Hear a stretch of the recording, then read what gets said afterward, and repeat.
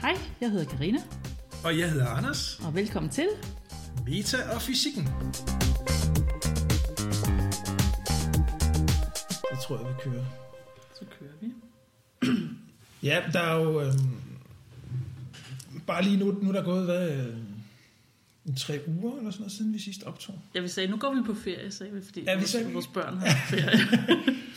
Og så døde prins Henrik, og så... ja, så gik det helt ned ad bakke derfra. Der er sket en hel masse her på jorden, helt jordnære ting. Men der er jo faktisk sket meget. Jeg ved ikke, skal vi starte med sådan lige at summere op, hvad der er sket de sidste 3 uger, sådan inden for rumforskning? Ja, altså jeg synes, at jeg tror, at lad os starte med SpaceX der. SpaceX. Fordi at vi sendte det sidste program ud, ikke? Og så, ja, så gik der 2 dage. Så blev der sendt en Tesla Roadster i kredsløb om Mars. Ja.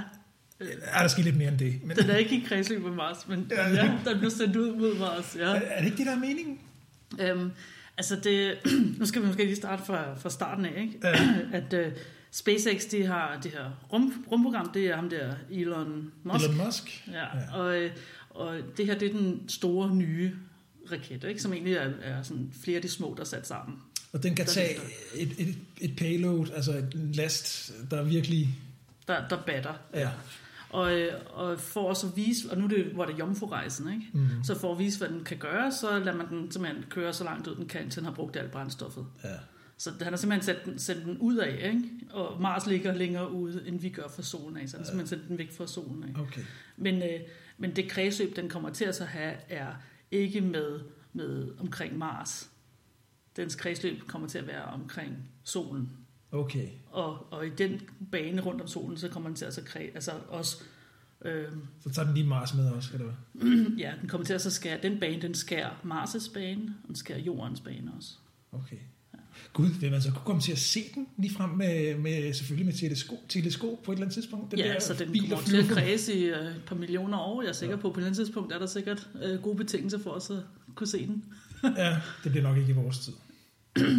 Ja, næste gang er hvad sagde de, 18 måneder eller sådan noget lignende, så... Men der kommer den forbi jordens bane igen, men der er vi på den anden side af solen, så der ser vi den ikke. Altså, okay. så der skal et sammenfald af forskellige omstændigheder til, for at... Ja, altså, men... og den kommer faktisk også længere ud end Mars' bane. Aha.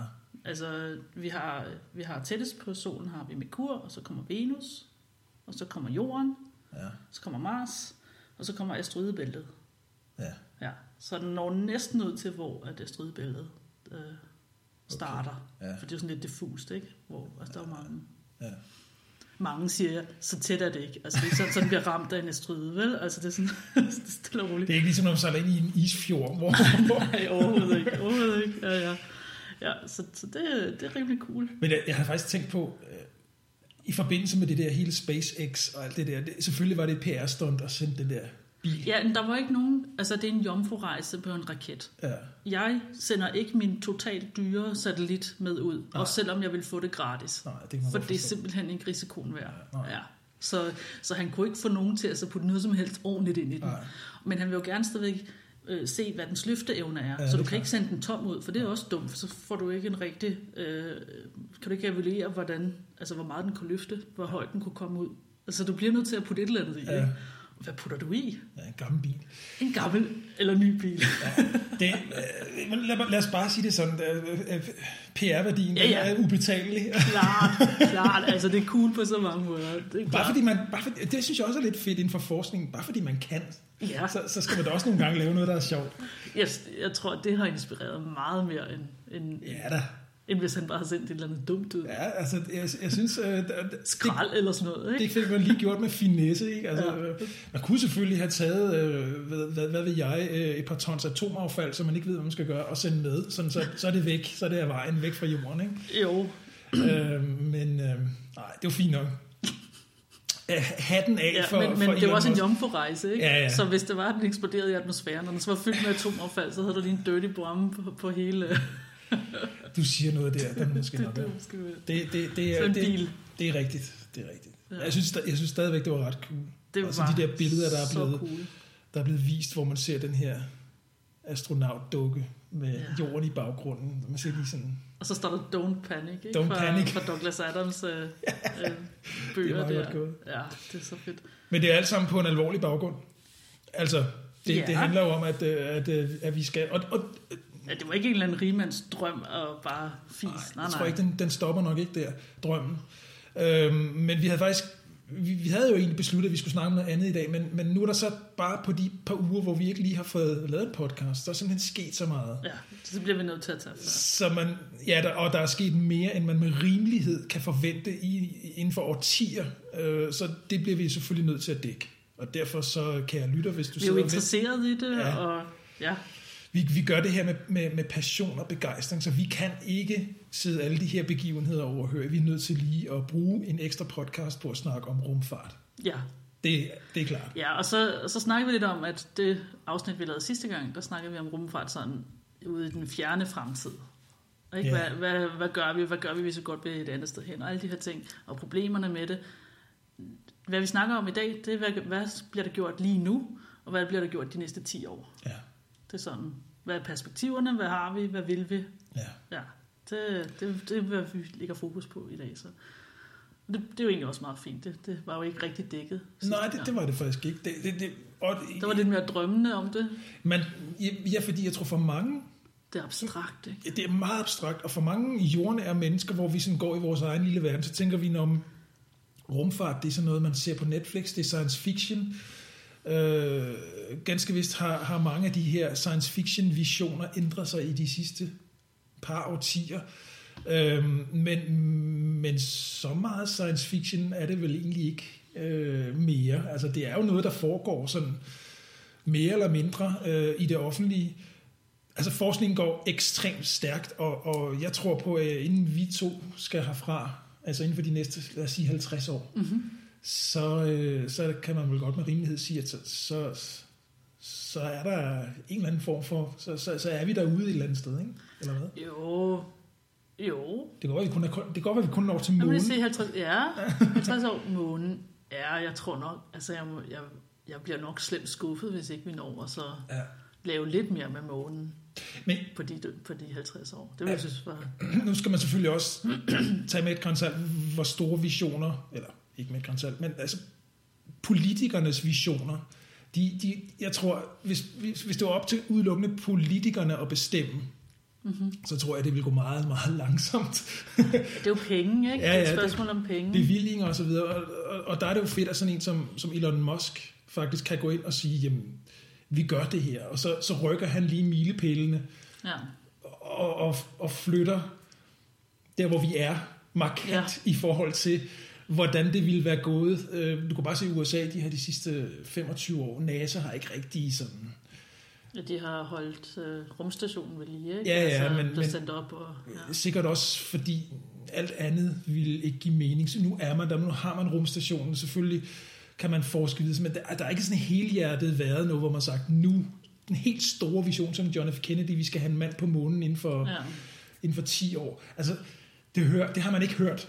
Altså, sådan de helt store visioner. Nej, det skete ikke, fordi at det Kina begyndte på de sidste, hvad var det, i 2015 eller 16, så sagde de, at vi har en rumdrøm. Ikke? Og altså, en rumdrøm, det er realisering af vores samfund, men også som en altså ud i rummet og sådan noget. Så de har virkelig begyndt at så sætte det på dagsordenen. Ja. Og Kina plejede at være, altså efter krigen og sådan noget, 2. verdenskrig, så var de jo meget fattige og sådan noget. Ikke? Nu, nu blander de sig med de andre, ikke? Altså nu er de også en rumnation og sådan noget. Så den her rumdrøm, det er virkelig noget, de har sat på dagsordenen.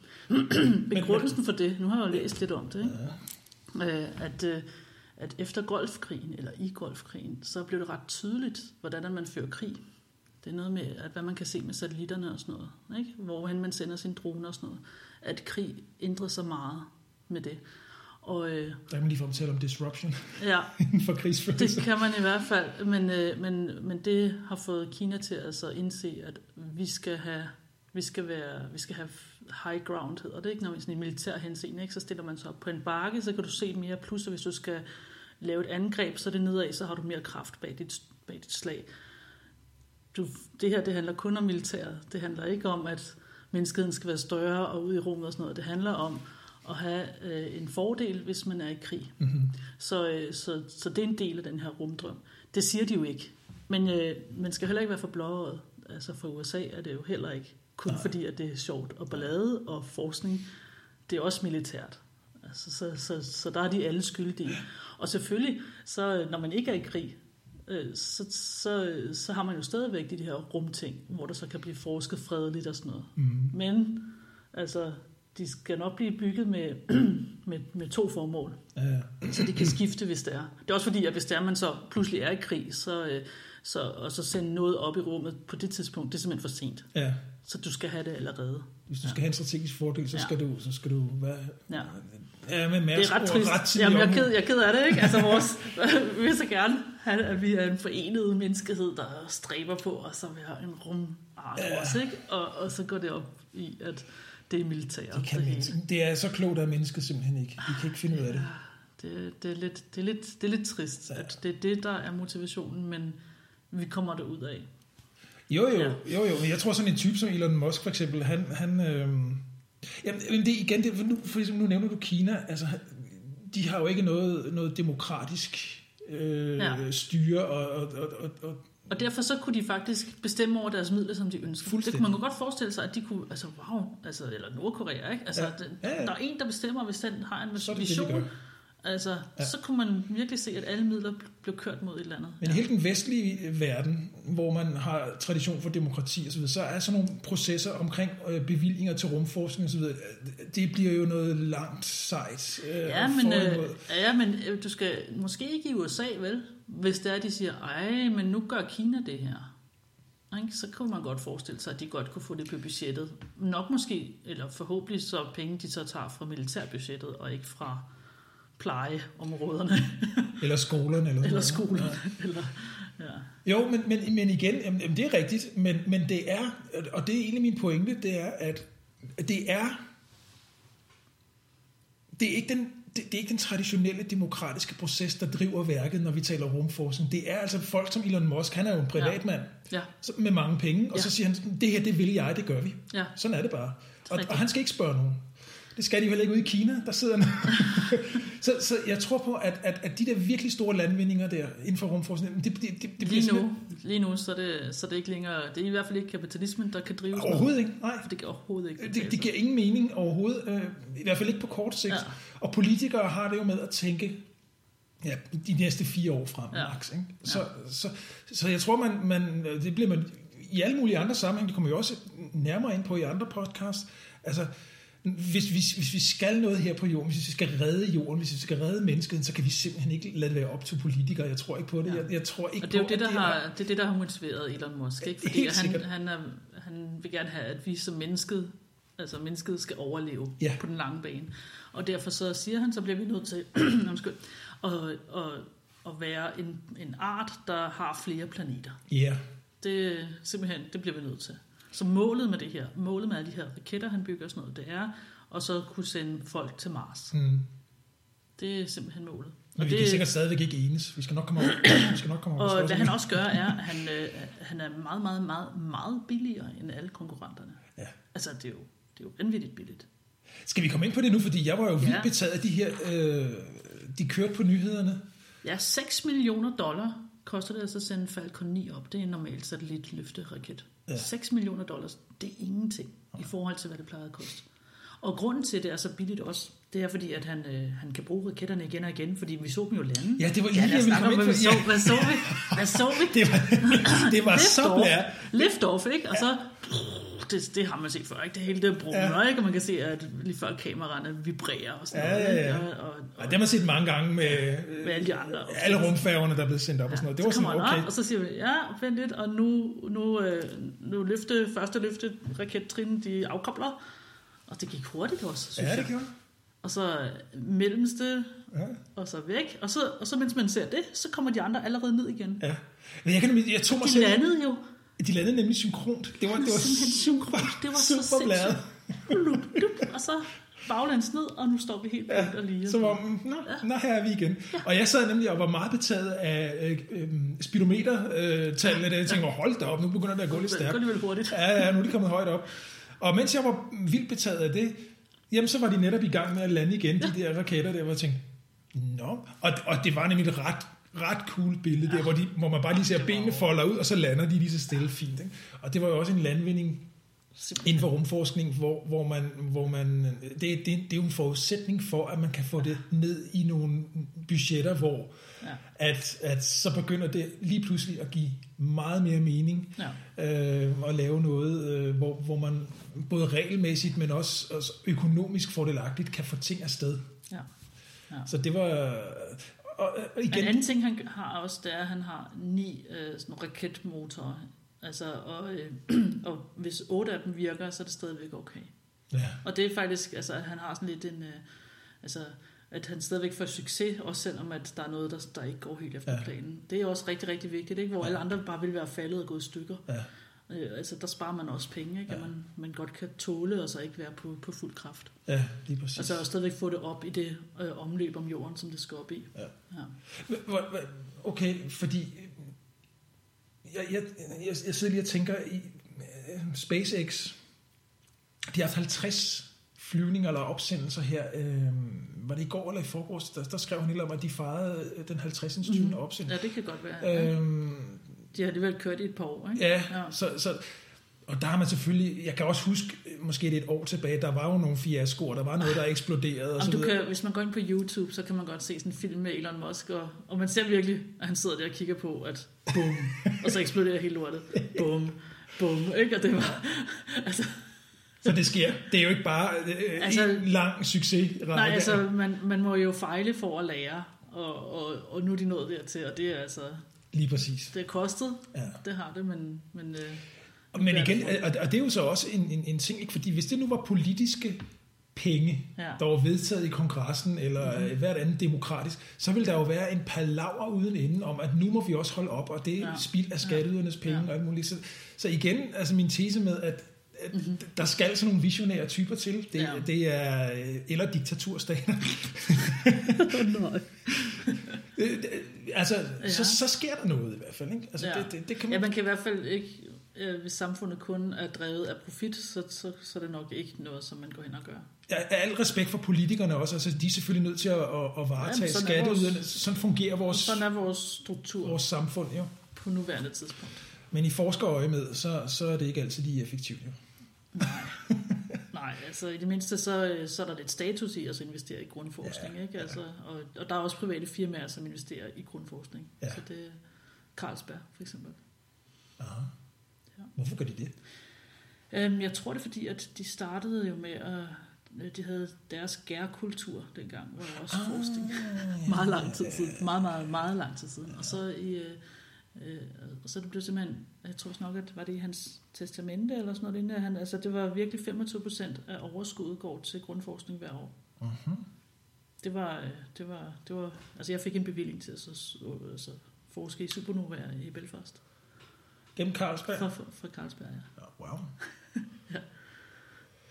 Så ølleverancerne, de er også i fremtiden.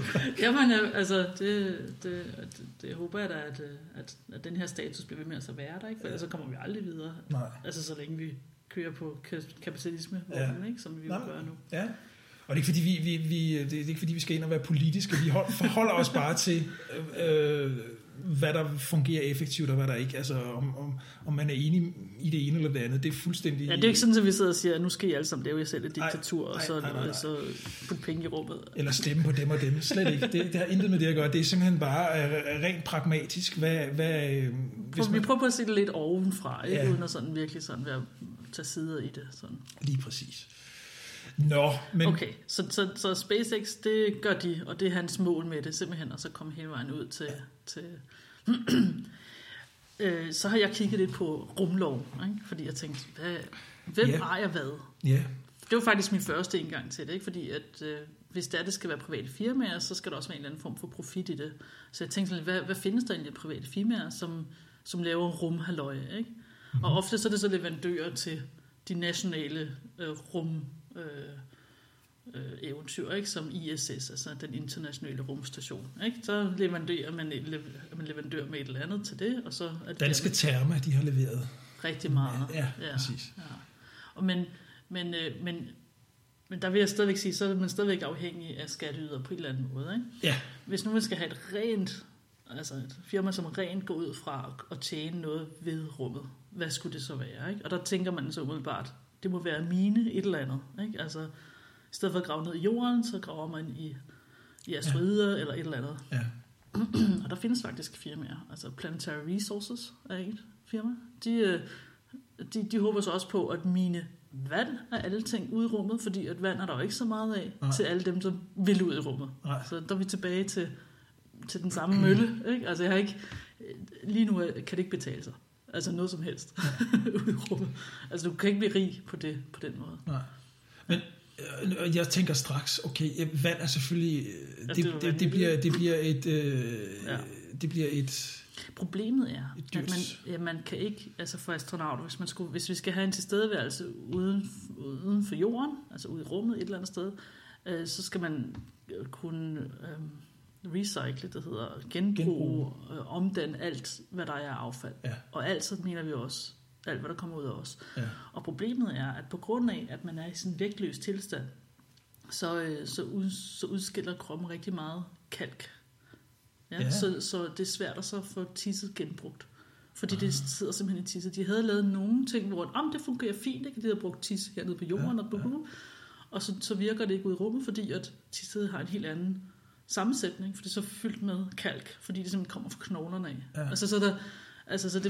Og knoglerne, hvad skal man sige, nedbryder. De bliver simpelthen nedbrudt, fordi de ikke har den her faste belastning af tyngdekraften. De bliver ikke brugt. De bliver simpelthen ikke brugt. Nej. Det lyder tosset, ikke? Man kan godt forstå det med muskler, fordi der mærker vi, at vi bruger musklerne, ikke? Ja. Men knoglerne, de har også brug for den her belastning, ellers så er der ikke brug for dem, og så... Nedbryder de sig selv, og det kommer ud i form af tisset? Ja. Mærkeligt, ikke? Det ville vi ikke have vidst, hvis ikke vi havde haft ISS. Nej. Altså den internationale rumstation. Det er sådan nogle ting, at de også får testet, ikke? Og det på den tidspunkt, altså vi har brug for det her lille første trin til at så kunne komme videre. Ellers kører man ud, og så pludselig kan man ikke bruge tisset, som man havde regnet med, fordi ens ting virker ikke, fordi at man ikke havde testet det. Ja. Men kan man ikke, i relation til vand, jeg tænker, vand består jo af ilt og brint. Ja. Ilt, det er selvfølgelig, det ved jeg. Ja, det er også lidt problematisk. Men jeg tænker bare, kunne man ikke finde grundstofferne, og så producere vand? Det kan jeg lade sig gøre. Nu spørger jeg sådan helt naivt. Jo, det kan man godt. Nej, det er overhovedet ikke på nogen måde noget, som man vil gøre. Nej. Altså, det kræver energi og tid og instrumenter og alt sådan noget. Det er ikke en vej. Der er det altså nemmere at så tage, hvor du har vandet allerede, og så bare filtrere det. Ja. Det må blive fremgangsmåden. Men det er jo ret begrænset, som du selv siger, på jorden. Altså, man snakker allerede om, at rent vand er en kostbar ressource, og hvis vi skal have sendt 100.000 af folk ud, lad os sige om 100 år, 200 år, så befinder der sig 100.000, måske millioner af mennesker. Jeg ved ikke, der er is på polerne på Mars, det er ikke så stort et problem. Nå, okay. Men er det, hvad for noget is, hvis det er... Det er forhåbentlig vandis, og ikke metanis. Jamen det er jo det, ikke? Men det kan man jo ikke vide, jo. Nej. Okay. Nej, men så kiggede jeg lidt i, hvad har vi egentlig af rumlov, fordi at, hvem ejer hvad? Fordi kan jeg bare sige, den der sten derovre, det er min, og nu miner du i den, så nu skal du betale skat til mig. Ikke? Ja. Og tro det eller hvad, det er der virkelig folk, som påstår, ikke? Altså, der er en mand, som siger, jamen Eros, det er min. Og så landede der et eller andet rumfartøj på for at, en sonde, for at undersøge lidt. Eros, det er en af de større asteroider i asteroidebæltet. Og han sendte så en parkeringsbøde, eller billet til NASA, som de selvfølgelig ikke betalte. Altså, også selvom den var meget lille, ikke? Men, fordi du kan ikke sige, at det er dit. Nej. Altså, det er nonsens, fuldstændig nonsens. Det er ikke sådan et Klondike, hvor man bare sætter først til mølle, og så sætter jeg et stakit op, og så er det mit. Ja. Så der er faktisk der er helt struktur bag det her, der er politik bag det, der er alt muligt. Det hele er faktisk ret sådan sat i ramme. Men har alle nationer i verden, eller på kloden så, tilsluttet? Ikke alle, nej. Og der er forskellige. Okay? Så vi har, så det er de Forenede Nationer, altså United Nations, de har simpelthen et kontor eller et direktorat, som hedder Outer Space Affairs. Det er dem, altså de ydre rum. Det ved jeg ikke, hvad man siger. Hvordan vil du oversætte affairs her? Det ved jeg ikke. Ting, der foregår der, og så er der simpelthen 5 forskellige traktater eller aftaler. Mm-hmm. Og hvert skal tilsluttes separat. Ikke? Så den første, og den er altså rigtig gammel, den er fra 67 er den fra. Det var lige den kolde krig der. Mm-hmm. Den går simpelthen ud på, vi sender ikke atomvåben op i omløb om jorden. Okay. Det er sådan cirka, ikke? Altså, at man må ikke lave nogen militærbaser på månen eller ude i rumstationen. Man må ikke lave militærbaser oppe i rummet. Og det kunne man godt tilslutte sig under den kolde krig?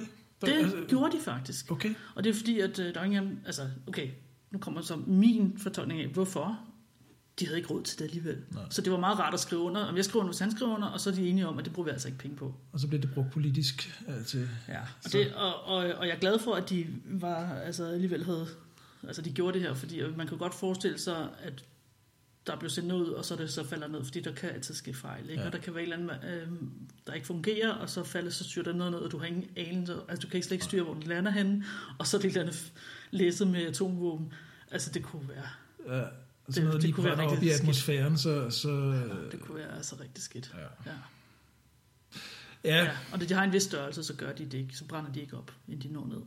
Nej. Så det er meget fint. Den har altså alle tilsluttet sig, også Kina, ikke? Altså Rusland, Kina, USA, og så alle os andre, ikke? Ja. Og udvej efter det, sådan i 69 eller sådan noget lignende, så nu skal vi se, hvad det var. Ja, det er Norge i 69, og i Sverige i 82 har så lavet deres egen rumlov. Prøv at gætte, hvornår Danmark fik deres første rumlov. Jeg siger... en gang i 90'erne. Ja, du er tæt på. Det er 2016. 2016? Ja. Okay. Vi har været med i international rumforskning i mange, mange år, så har vi ikke haft... Nå. Ja. Den anden aftale, som vi også har været med på længe, det handler om, at man redder astronauter, og hvis man redder en astronaut, så skal man give astronauten tilbage til det land, den kom fra. Ja. Altså fair nok, ikke? Ja. Så er der hele skyldspørgsmålet, ikke? Altså hvis det er, at jeg sender noget op, og det så ødelægger noget, som du har sendt op, hvem er så skyld og sådan noget, den har alle også underskrevet, det er den tredje. Den er ret vild, fordi det er faktisk sådan så, at skylden falder tilbage på det land, der har sendt det op. Så hvorfra fysisk, at du har udsendt noget, det land hæfter for det. De vil så sørge for, at du hæfter for det. Forstår du? Det er derfor, Norge har gjort det her. Norge og Sveriges rumlov går ud på, du må ikke sende noget op fra vores territorier, fra vores land, uden at få lov. Virkelig, det er det, de går ud på. Ja. Og hvis du gør, så kan du få bøde eller fængselsstraf, og det hele. Og du er skyld i, hvad der sker. Okay, så de fører den bare tilbage. Det er det, rumloven går ud på i landene. Ikke? Altså i Norge og Sverige, der har de lavet en rumlov, som går ud på, du må ikke sende noget op. Og det er fordi, de ved at skrive under på den her aftale her, ikke? Så hæfter de for det. Så hæfter Norge for noget, der bliver sendt ud fra Norge af. Så faktisk, når Elon Musk sender noget ud fra Florida af, så er det USA, der hæfter. Så USA hæfter, ja. De vil helt sikkert sørge for, at han betaler. Det er klart. Det kommer de nok til at sørge for. Men det er sådan, den er, ikke? Ja. Så når Kina har sat noget op, så er det også dem, der betaler, hvis den falder ned. Og faktisk så Skylabs, det var et andet NASA-rumlaboratorium, de havde. Det styrtede også ned. Og det styrtede ned i Australien. Mm-hmm. Men heldigvis, altså Australien er ret stor, og der ramte ikke nogen mennesker. Men de fik en bøde på $400 for littering, altså for os. Okay. Fordi der var affald, ikke? Der skulle ryddes op. Okay, det svarer sig, hvis man smider et stykke papir på gaden i... Jeg kan huske, der er et eller andet asiatisk land, hvor det koster boksen at smide. Jeg mener også i USA og sådan noget. Der er også nogle steder, hvor man kan få bøder for at smide affald. Nå, men $400 for at... Ja, der slap de. For lige at smide en rumstation. Så derfor så ved man helt præcis... Altså, fordi jorden er inddelt i territoriet, ikke? Så ved du så helt præcis, når det er så den sidste, ikke? Den anden sidste, så det var 3, ikke? Det hedder astronaut redder astronauterne. Altså ingen atomvåben i omløb. Det var den første. Og ikke nogen militærbaser. Den første. Nummer 2, vi redder alle mennesker. Ja. Fair nok. 3, du er skyld, hvis du sender op fra det land, så er det landet, der hæfter for det, og de sørger for, at du hæfter for det, ikke? I kvæg deres rumlov. Så vores rumlov fra 2016 er også, du må ikke sende noget op, og hvis du gør, så det, hæfter du, og du skal have tilladelse, og det er simpelthen bare finde ud af, hvem der er skyld i hvad. Ja. Men har vi så for eksempel i Danmark, har vi så... En kasko, det er simpelthen en kasko, hedder det ikke det? Jo, det må det vel gøre. Men har man så i Danmark en eller anden form for statens luftfartvæsen, eller hvad ved jeg, som holder øje med det her, og ligesom sørger for, at hvis jeg nu som opfinder finder ud af, eller rigmand finder ud af, nu sender jeg noget afsted. Mm-hmm. Er der så nogen, der holder øje med mig og siger, har du papirerne i orden? Ja, du kan i hvert fald nu, siden 2016, kan du få en bøder, hvis ikke værre, hvis ikke du først har spurgt om lov. Jamen, hvem håndhæver det? Ja, det er jo politiet og militæret. Ja, okay. Ja. Det er bare en lov. Altså ligesom alle andre lov, så er det vel politiet, der håndhæver. Ja. Ja, det er ret vildt, ikke? At vi har så set på den i forhold til vores naboer. Der blev jeg virkelig overrasket. Hvornår sagde du, Norge og Sverige havde underskrevet? Ja, altså Sverige var... Norge... Nu skal jeg lige finde den. Du. Herhen. Sverige 82, Norge 69. Hold da op, ja. Med vanlig visionær men ved du hvad, det har jo også... fremgang. Jamen... Altså raketmassen, ikke? Uden at sige noget som helst andet. Men de har jo testet alt muligt også. Ja. Og så sendt op og han har da haft kronet, det har da været det vilde vesten. Ja, fuldstændig. Altså, men vi har jo... Den fjerde ting handler om, at man forpligter sig til at registrere alt, hvad der bliver sendt op i omløb. Ja. Så, og det gør de virkelig. Der er en kæmpe liste, og det er Forenede Nationer, der holder den ajour. Og så ved de, hvem du sender det op, og hvor blev den sendt op fra? Hvem ejer den, og hvilke nationer er blandet i det? Og det respekterer alle også? Ja. Nu tænker jeg på Kina for eksempel, så siger de, vi har ikke noget med FN at gøre, ja, men vi sender op, hvad der passer os. Og så... Okay, jeg har kun kigget på den første aftale med atomvåbne, hvem der har skrevet under, fordi det er meget, meget, meget lange lister. Jeg har ikke kigget på, hvem der har skrevet under på den 4. Nej, det var også bare sådan lige det er et godt spørgsmål. Det er et rigtig godt spørgsmål. Fordi igen, jeg tænker på, nogen skal jo, det er jo fint nok med alle de her regler, men hvem håndhæver det? Ja, det er rigtigt. Og bliver det respekteret? Ja, altså jeg ved i hvert fald, at Kina har ikke skrevet under på den 3. også, for det kiggede jeg også på. Okay, ja. Det kommer vi tilbage til. Yes. Den sidste og den 5. sådan store traktat-ting, det er månetraktaten. Og den er der kun 17, der har skrevet under på. Aha. Så bliver jeg nysgerrig. Hvorfor vil man ikke skrive under på den? Ja. Hvad der er i den, der er så vildt, at man ikke har lyst til at skrive under? Ja. Den er simpelthen den er blevet syltet fuldstændig. Den går ud på, at månen tilhører ikke nogen. Hverken hvis man bygger en base på månen, så tilhører det stadigvæk ikke dig, også selvom det er under månens overflade, så månen og under dens overflade. Alt det her tilhører ikke nogen. Okay. Det skal være en fredelig aktion, man laver, og til forskning og sådan noget, og man må heller ikke putte atomvåben eller noget andet rundt i omløb rundt om månen, for den gamle var jo kun i omløb rundt om jorden. Ja. Der havde man jo ikke sagt noget om omløb rundt om månen. Nej. Og der er ingen regering eller land eller privatperson eller privat firma eller et statsfirma, som må eje nogle af de her ting. Og der er ikke nogen, der vil skrive under på det her. Altså 17 lande, ikke? Jeg sidder og tænker på, jeg kan forstå, at man ikke kan eje jorden eller grunden, man bygger noget på månen. Ja. Det giver mening. Det har man også i nogle andre lande. For eksempel på Grønland, der ved jeg, hvor mine forældre har boet, at det kan godt være, du bygger et hus, men grunden, den kan du i princippet ikke eje. Okay. Sådan var det i hvert fald dengang. Ja. Det kan godt være, det ændrer sig, men du kan bygge dit hus der, det er fint. Men grunden... Skal man så betale for at få tilladelse til at så bygge? Det ved jeg ikke. Okay. Det kan være, at du betaler en eller anden form for... Ligesom man betaler grundskyld og skat, og hvad ved jeg, så betaler man måske for at have sit hus der, men den tilhører Grønland. Så det giver mening for dig?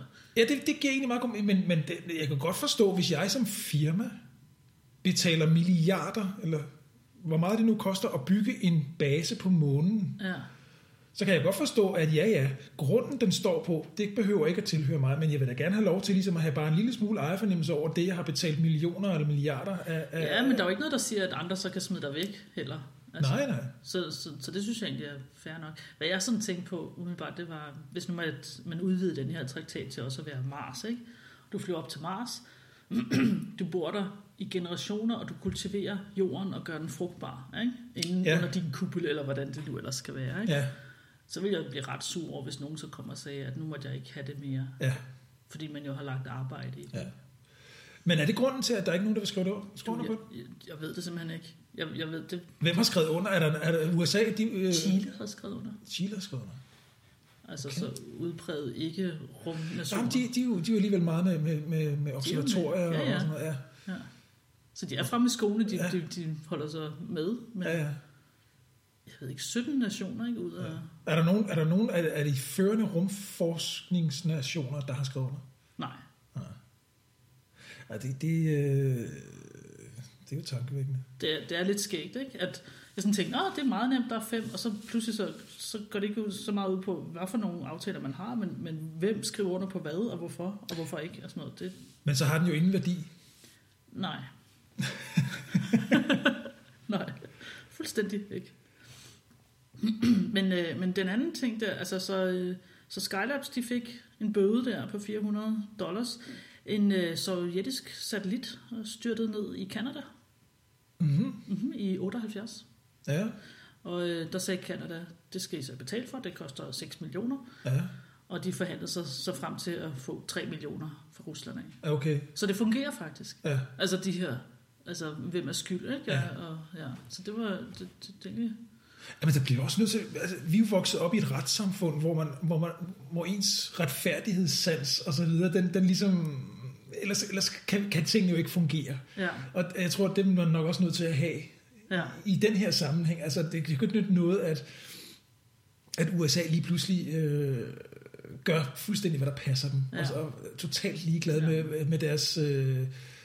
hvad der falder ned, bare lige over deres hoveder. Ikke? Ja. Altså, det er ret betryggende, synes jeg, egentlig, at der faktisk... er skyld. Og faktisk så, hvis nu er 2 nationer, de er sammen om at sende noget op, så kan man sagsøge begge nationer for det fulde beløb. Altså, så man kan faktisk få det dobbelt igen, hvis der sker noget. Nå. Det er der også mulighed for inden for det der.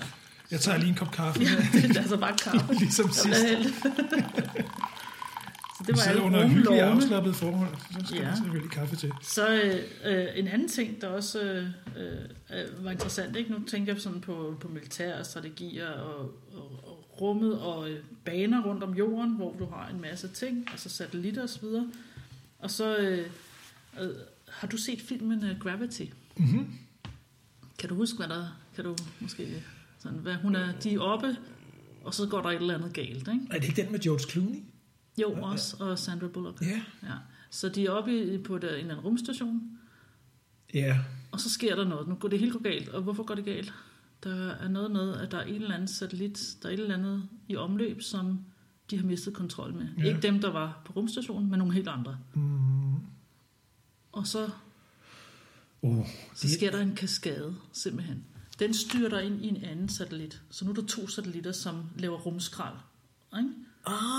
Og så ryger den ind i den tredje, og det er hver gang, at den kommer rundt, ikke? Ja. Der er, rumstationen, den kører rundt om jorden i hver 92. minut. Ja. Ikke? Så det var hurtigt, at man skal køre. Det er rigtigt, ja. Nu begynder det og alle satellitterne også, ikke? Så de kører rundt, de har højt fart. Ja. Og så kommer de lidt ud af deres bane, lidt ud af kurs, til stedet noget andet, og så ryger der et eller andet af. Ja. Og så den begynder at rotere, fordi nu har den mistet noget i en retning. Ja. Og så ryger det i noget tredje. Det er vanvittigt. Altså, det kan virkelig medføre en total kaskade, hvis der er en eller anden konflikt. Ja. Så, det er hans rumhjelm. Der kommer en eller anden lille ting. Det kommer og så bliver hans rum, og så er han færdig med det. Ja, fuldstændig. Jeg kan godt huske. Og fordi de har... Altså, tænk på, hvor hurtigt en kugle, der bliver skudt ud af en pistol er, og hvor hurtigt det er, det her heroppe, ikke? Det, altså, det skrev jeg ned et eller andet sted, hvor hurtigt at ISS. Der er jo ikke noget modstand. Nej, det er det ene, men også hvis det er, at altså, grunden til, at satellitter ikke bare falder ned, det er fordi, at de har en vis hastighed. Mm-hmm. Ja, uden den her hastighed, så vil de falde ned. Ja. Så de har en vis hastighed for at kunne opretholde deres bane rundt. Momentum. Ja. Det er simpelthen det, der gør, at de ikke falder ned. Ikke? Der skal være ligevægt mellem, hvor hurtigt de kører rundt, og altså, hvor hurtigt de bevæger sig. Så det er som om, de falder lidt ned mod jorden, men faktisk så fordi de er så hurtige, så ryger de også lidt henad. Ja. Og så er de så igen lidt højere op, og så falder de ned. Altså sådan kan man ligesom... Det bliver næsten en evighedsmaskine. Jamen, prøver at lave fysik. Jamen i et fint omløb uden modstand, så er det jo sådan. Ja. Altså månen falder jo heller ikke ned på os. Nej. Så altså når der ikke er noget energiudveksling, så og det er faktisk sådan, at det er. Hvorfor falder de så alligevel ned? Fordi satellitter falder jo ned. Fordi at de er for tæt på os, så de rører vores atmosfære. De bliver bremset. Ja, de bliver simpelthen bremset. Så før eller siden, så sker det så alligevel. Ja. Men de taber. Ja. Altså, ISS taber 100 meter per... den taber hver dag 100 meter i højde. ISS. Wow. Og dens højde er 350 kilometer. Så kan man jo regne ud, hvor hurtigt det vil gå. Ja, men de bruger brændstof på, og så holder den lidt op. Ja, det er det, de bruger brændstof på. Ja. Okay. Også hvis de skulle tabe fart, ikke? Ja. Og den højde, som den er i, altså 350 km, så skal man altså bevæge sig med 7,66 km i sekundet for at så opretholde banen. Ja vel. Hvad var det? Nu kan jeg ikke huske det. Undslippelseshastigheden af jorden, snakkede vi om, at det var 11 km i sekundet. Ja. Var det rigtigt? Sådan noget det passer meget godt, Ja, så du kan godt se, at her, den er stadigvæk bundet af jorden. Ja. Men altså, så alle satellitter, de kører altså med den hastighed rundt. Og det er fordi, de er så tæt på os. Hvis nu de var længere ude, så havde de en lavere hastighed. Men hvis man så lige hævede højden på ISS med, lad os bare sige 50 km, ville man så kunne spare noget? Noget, fordi så kommer man jo lidt længere ud. Ja, så kan man spare lidt brændstof. Hvorfor gør man så ikke det? Ja, det er fordi, hvad man vil med den. Ja, okay, ja. Altså, jeg tænker bare, i rummet, der er 50 kilometer, hverken fra eller til. Det det er et godt spørgsmål, fordi at bare få den 50 kilometer længere ud, koster jo også brændstof. Ja. Så det er et engangs... Ikke? Men skal man så, hvis man så sparer sammen over hvor mange dage, før man er op til det samme mængde brændstof, det ved jeg ikke. Det er et regnestykke, man godt kan lave. Det kan også godt være, at wifi-dækningen den så ikke er helt så god. Ja, og jeg tror også, at noget med, at de vil jo gerne... altså, dens bane er jo også fastlagt af, at altså kontrolcentret i Rusland og sådan noget, ikke? At de skal kunne se den simpelthen. Der er helt klart noget kommunikationsteknik der. Ja. Det har man sikkert bare fundet ud af, at det er det sted, det passer bedst. Ja. Så må det være. Ja. Så det er ret interessant. Kina, de vil jo gerne... De har sendt en sonde til månen, sådan for nylig, så de er med på månehalløjet også. Og det næste, det vi gør, det er så sende en til bagsiden af månen. Ja, yeah, the dark side of the moon. Ja. Og det skal ikke være, at når man er på den anden side af månen, så kan man ikke længere snakke i radio sammen. Fordi at radiobølgerne skal ligesom kan ikke komme igennem månen. Ja. Så det første, de vil gøre, det er så sende en satellit rundt om månen, som kan bruges til at så kommunikere med deres sonde på den anden side af månen. Sådan en form for relayer, sådan en der kan... Ja. Og de bliver så de første, der gør det, altså for noget til bagsiden af månen. Og det er Kina simpelthen i gang med det her? Ja, men nu ser jeg lige, hvad de har planlagt her. Jeg synes, det er spændende. Det gør jeg ikke. Ja. Nej, men det er måneforskning. Ja, altså de bliver så de første, der gør det. Det er jo også et... Ved du noget om, hvad har man gjort så nogle tanker om, hvad forventer man at finde på den anden side af månen?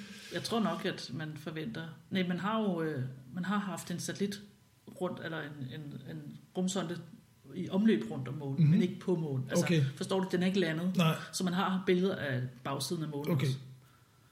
Og jeg tror vist nok, at der var en lille smule forskel i, hvor mange krater der var. Og det er simpelthen noget at gøre med, at hvis en asteroide kommer imellem os og månen, at så falder den måske mere ned på os, end på månen, hvorimod hvis der er en asteroide på den anden side af månen, altså på den fjerne side fra os af, så falder den ned på månen, sådan, så man kunne forvente, at der er flere krater på den mørke side, på bagsiden af månen. Det er klart. Ja, den er ikke mørk, den er bare bagsiden. Ja. Er det ikke sjovt, man taler om bagsiden med månen? Jo, men det er fordi, den vender altid den samme det gør den nemlig. Side til os. Ja, altså månen roterer stadigvæk om sin egen akse. Nå. Ja. Hvordan kan det så være, der er en side, vi aldrig ser? Ja, det er fordi, at dens omløb er lige så stort, altså lige så lang tid, som dens omløb rundt om jorden. Så når den når en gang rundt om jorden, så har den også drejet sig selv om sin egen akse en gang. Det er derfor, at der altid er den samme side. Okay. Forstår du? Fordi hvis nu er du månen, og du kun kigger på månen, og den bevæger sig rundt om jorden, ikke? Ja. Og månens ansigt kigger altid på os, så har den jo også drejet sig en gang rundt om sig selv. Det kan jeg godt se. Jeg sidder sådan med fingrene og prøver lige, og hvis jeg forestiller sig, at man har sådan en bold, og så drejer man hele vejen rundt om ens eget hoved. Ja. Du behøver ikke engang at dreje den, du skal bare ligesom holde den, sådan, så den hele tiden har den samme næse, eller hvis man tager en bold, hvor der er en ventil i, så kan man ligesom pege ventilen, så man ved man. Og så kan man godt se, at den jo så har lavet et omløb rundt om sig selv. Ja. Og det vil sige, at man kalder den altid den bagsiden af månen, den mørke side. Ja, det er sjovt, man kalder den mørke side, men det kender man da også. Men det er jo fjollet. Det er den jo så i virkeligheden ikke altid. Nej, fordi solen skinner jo på begge sider. Altså, for eksempel, når vi har... Når månen ser mørk ud for os, ikke? Altså, så har den jo fuld sol på sin bagside. Ja. Ja. Altså. Ja.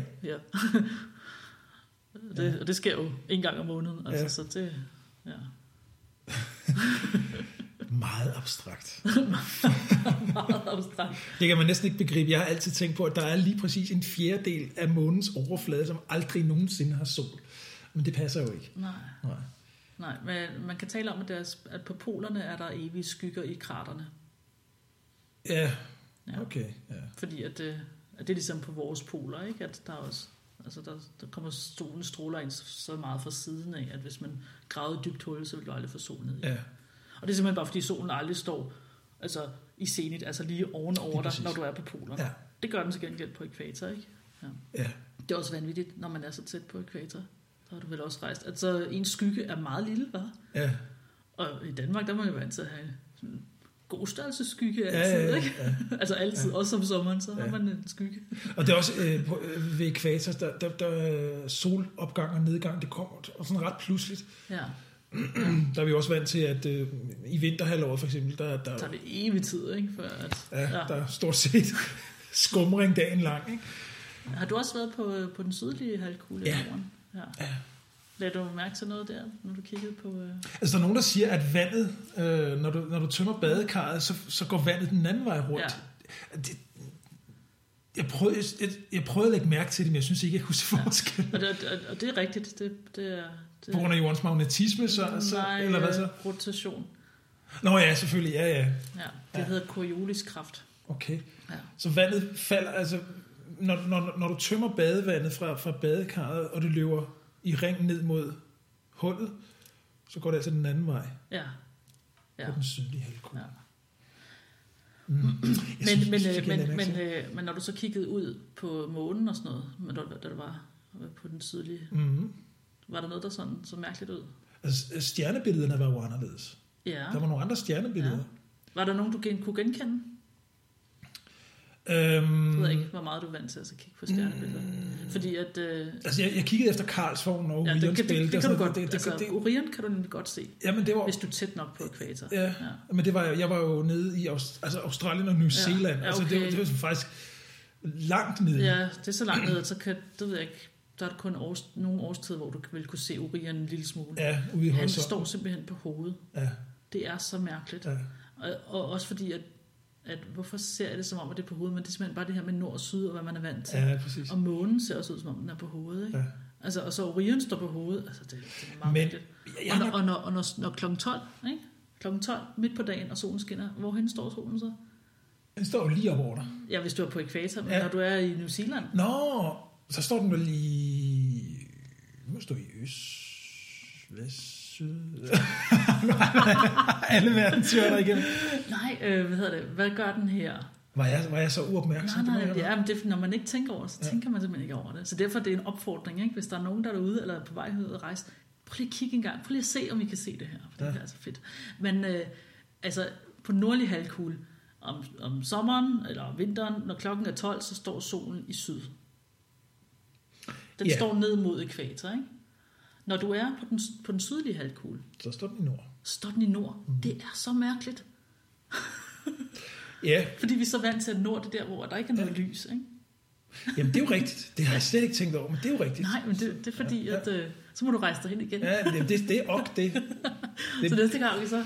Det planlægger vi. Og hvis man er vant til at kigge på månen, så kan man også nogenlunde orientere sig på... Altså, så kan man godt se, at den står på hovedet. Det har jeg nok ikke det er mærkeligt. Det er så mærkeligt. Månen nok til, men det er nok rigtigt. Jamen, ja, det vil det være. Sådan vil det opfattes, ikke? Ja. Og det er fjollet, fordi den har ikke bevæget sig. Det er simpelthen bare fordi, at du nu kigger... Altså, nu står jeg på hovedet. Du står på hovedet, ja. Men det, jeg lagde mærke til, det var, at stjernehimlen var meget lysere på den sydlige halvkugle. Ja. Og det er jo ikke, fordi der er flere stjerner, men jo. Er det det? Du har nok også været et godt sted hen, hvor der ikke har været så meget lysforurening. Ja. Men faktisk så er den nordlige halvkugle totalt kedelig. Fordi at vi er orienteret sådan med den nordlige halvkugle, at vi kigger ud, væk fra galaksens centrum. Så vi kigger ud i en tynd arm, kigger vi ud i. Orionarmen kigger vi ud i. Og på sydlige halvkugle, så ser du midten af vores galakse. Ja. Og du kan endda på en rigtig god mørk nat, så kan du se sådan nogle støvbånd, som dækker nogle af sådan nogle mørke støvbånd. Ja. Og du kan se nogle nabogalakser, som er tæt på, og kigge magiske skyer og sådan noget. Altså, den nordlige halvkugle er... Den er dødssyg. Men i princippet, jamen det er jo klart, jeg tænker bare, der er jo ikke flere stjerner på den sydlige, end der er på den nordlige, men de er bare længere væk. Altså, du kan ikke se dem på den nordlige. Altså på den nordlige, så... Jeg forstår det, men... Ja. Men det er simpelthen bare, hvordan vi er orienteret i forhold til vores galakse. Ja, lige præcis. Så det er også derfor, at man har, at de nordlige lande har bygget observatorier på den sydlige halvkugle. Ja. Vi har jo ikke nogen observatorier fra Brasilien og Australien i Danmark. Nej. Nej. Fordi så interessant er den nordlige halvkugle heller ikke. Nej. Ja. Så. Der er nogle enkelte hobbyobservatorier på forskellige steder i Danmark, på universiteter og sådan noget. Men ellers så er der ikke. Og det er fordi, der var tradition for det, og sådan noget, ikke? Så har man gjort det siden Tycho Brahe og sådan noget. Men noget, der batter noget. Det. Altså, den nordlige himmelkugle er ikke så begæret, at der er andre nationer, som prøver på at så komme til at observere op hos os. Ja.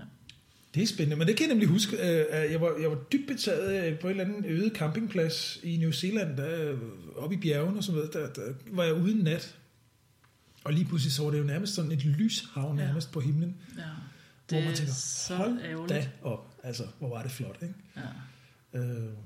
Og så selvfølgelig, hvis man tager billedet med lang blinde og virkelig laver sådan nogle flotte natfotos, så får man jo simpelthen hele...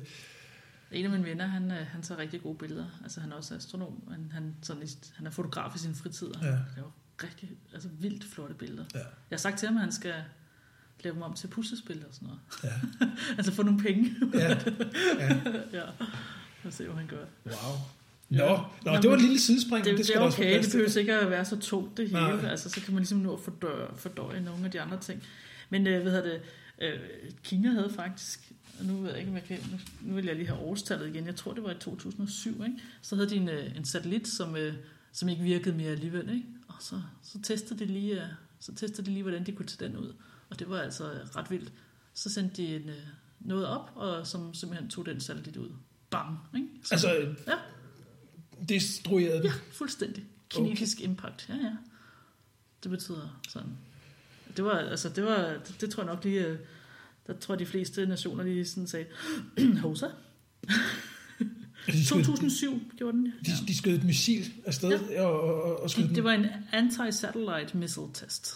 Ikke? En anti-satellite missiltest, sådan set. Hvad resten af verden så det som. Hvad de siger var, jamen den virkede ikke, vi sørgede lige for den, vi tog den lige væk. Ja. Det er en måde at spille med musklerne på. Det er bare sådan en, der så i det lige var.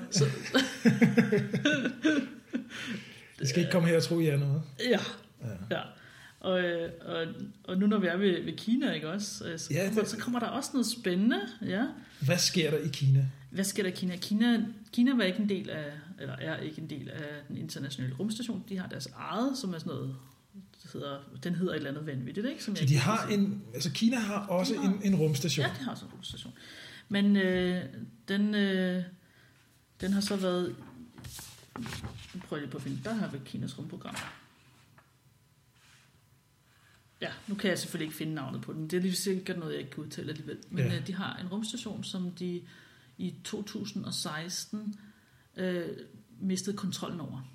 Mm-hmm. Ja, så der er ikke nogen mennesker oppe i den nu. Altså, den har udtjent sin... Ja, altså når man har mistet... Så gammel var den ikke. Nå. Altså, når du tænker på, hvor gammel ISS er, ikke? Som... er det 20 eller 25 år? Den ja, og den skulle kun køre i 15. Ja. De startede med det i 98 eller sådan noget. Ja. Og den skulle kun køre i 15 år. 20 år, ja. Det snakker vi om bagefter. Den her rumstation, den falder altså ned inden for en måned. Vi er super aktuelle. Vi skriver marts 2018. Ja. Det vil sige, i løbet af den næste måned. Ja. Så... De ved ikke præcis, hvornår. Men den plejede så, det var meget sådan jævnt med, hvor meget den tabte i højde. Sådan hele tiden lidt mere end året før, men sådan stille og roligt, så tabte den højde. Og nu har den tabt lige så meget højde på et par dage, som den har gjort hele måneden i oktober. Altså, så det er nu, det sker. Ikke? Mm-hmm. De kan bare ikke sige præcis, hvornår, og de kan ikke sige, hvorhen den lander, fordi det er fuldstændig ude af kontrol. Det er lidt tankevækkende. Nu siger du så, at det har stået lidt i nyhederne. Ja, eller hvad? Jeg så det i nyhederne i forgårs. Ja. Jeg synes da ikke, hvis man ser for eksempel DR og TV2. Det kommer. Nu, vi var der først. Ja, vi var der først. Du hørte det først i vores podcast. Det kommer helt sikkert, specielt når den falder ned. Ja, så skal det nok. Hvad sagde de? Mellem 24. marts og 19. april. Så de kan sige en dato plus minus 2 uger. Det er sådan næsten ligesom, når man føder, ikke? Ja. Man får en dato plus minus 2 uger. Ja. Give or take. Give or take. Ja. De ved det simpelthen ikke præcis, hvornår den falder ned. De ved heller ikke, hvorhen den falder ned, men de kan sige cirka inden for hvilket område. Så de siger, at det er mellem den 43. breddegrad. Tak, så det ved du bedre end mig. Og, altså, nordlig breddegrad og sydlig breddegrad. Ja. Så Spanien, hej. Ja. Hallo. Ja. Mongoliet. Mexico. Der ligger en del lande der. Der er alligevel ret mange. Det er jo lige den tempererede zone. Ja, det er lige der, hvor det er varmt. Og... Det er ret vildt. Ja. Heldigvis er der meget vand på jorden. Altså overfladen er 75-80% vand. Ikke? Så man kan håbe, at det falder vand. Men meget af det er altså også ved polerne. Så jeg er lidt sådan, jeg ved ikke rigtigt. Ja. Det kan godt gå galt. Ja, altså... Jo, altså med lidt sandsynlighedsregning, så kan man jo sige, der var måske nogle byer og nogle... Ja, den når ikke at brænde op i atmosfæren. Det er så der kommer noget ned. Der kommer noget ned, ja. Altså der ligesom det der Skylabs der, det var jo NASA, de havde også mistet kontrol. Det var også et ukontrolleret styrt, at den hed til sidst, ikke? Ja.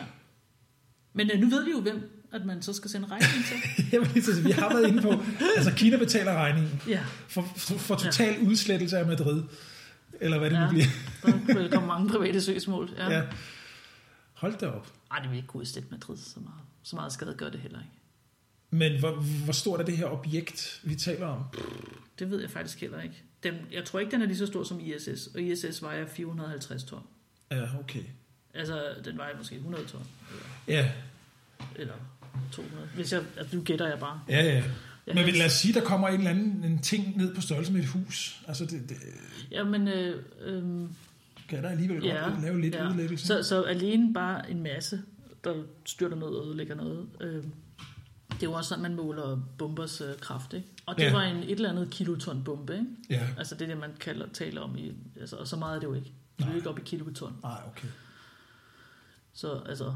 Men den kommer alligevel med en vis kraft. Den kommer med en vis hastighed. Spektakulært, og hvis der kommer lidt, at den brænder, altså den kommer til at brænde noget i atmosfæren. Det er jo også derfor, man ikke ved, hvor meget der så ender med at lande. Det bliver også spændende at se. Altså, der skal nok gå ordentlig panik i den. Og så tænker jeg jo, okay, nu det her det bliver lidt spektakulært. som du siger, men det bliver jo ikke det sidste. Der falder ned? Nej, det kommer vi jo til at forholde os til i rumskrald. Ja, jamen, det har jeg altså også kigget på. Ikke? Ja. Det er sjovt, det har jeg ikke engang fortalt, at jeg kigget på, men jeg blev lidt nysgerrig. Ja. Altså nysgerrigheden driver det her, ikke? Ja.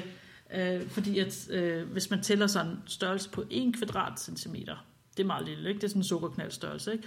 Og så er der rigtig meget, så er der 100.000 små ting rundt om, ikke? Og så når man går større op, så er der så mange, der er så kun et par tusind, ikke? Altså satellitter har vi, det var det tal, som...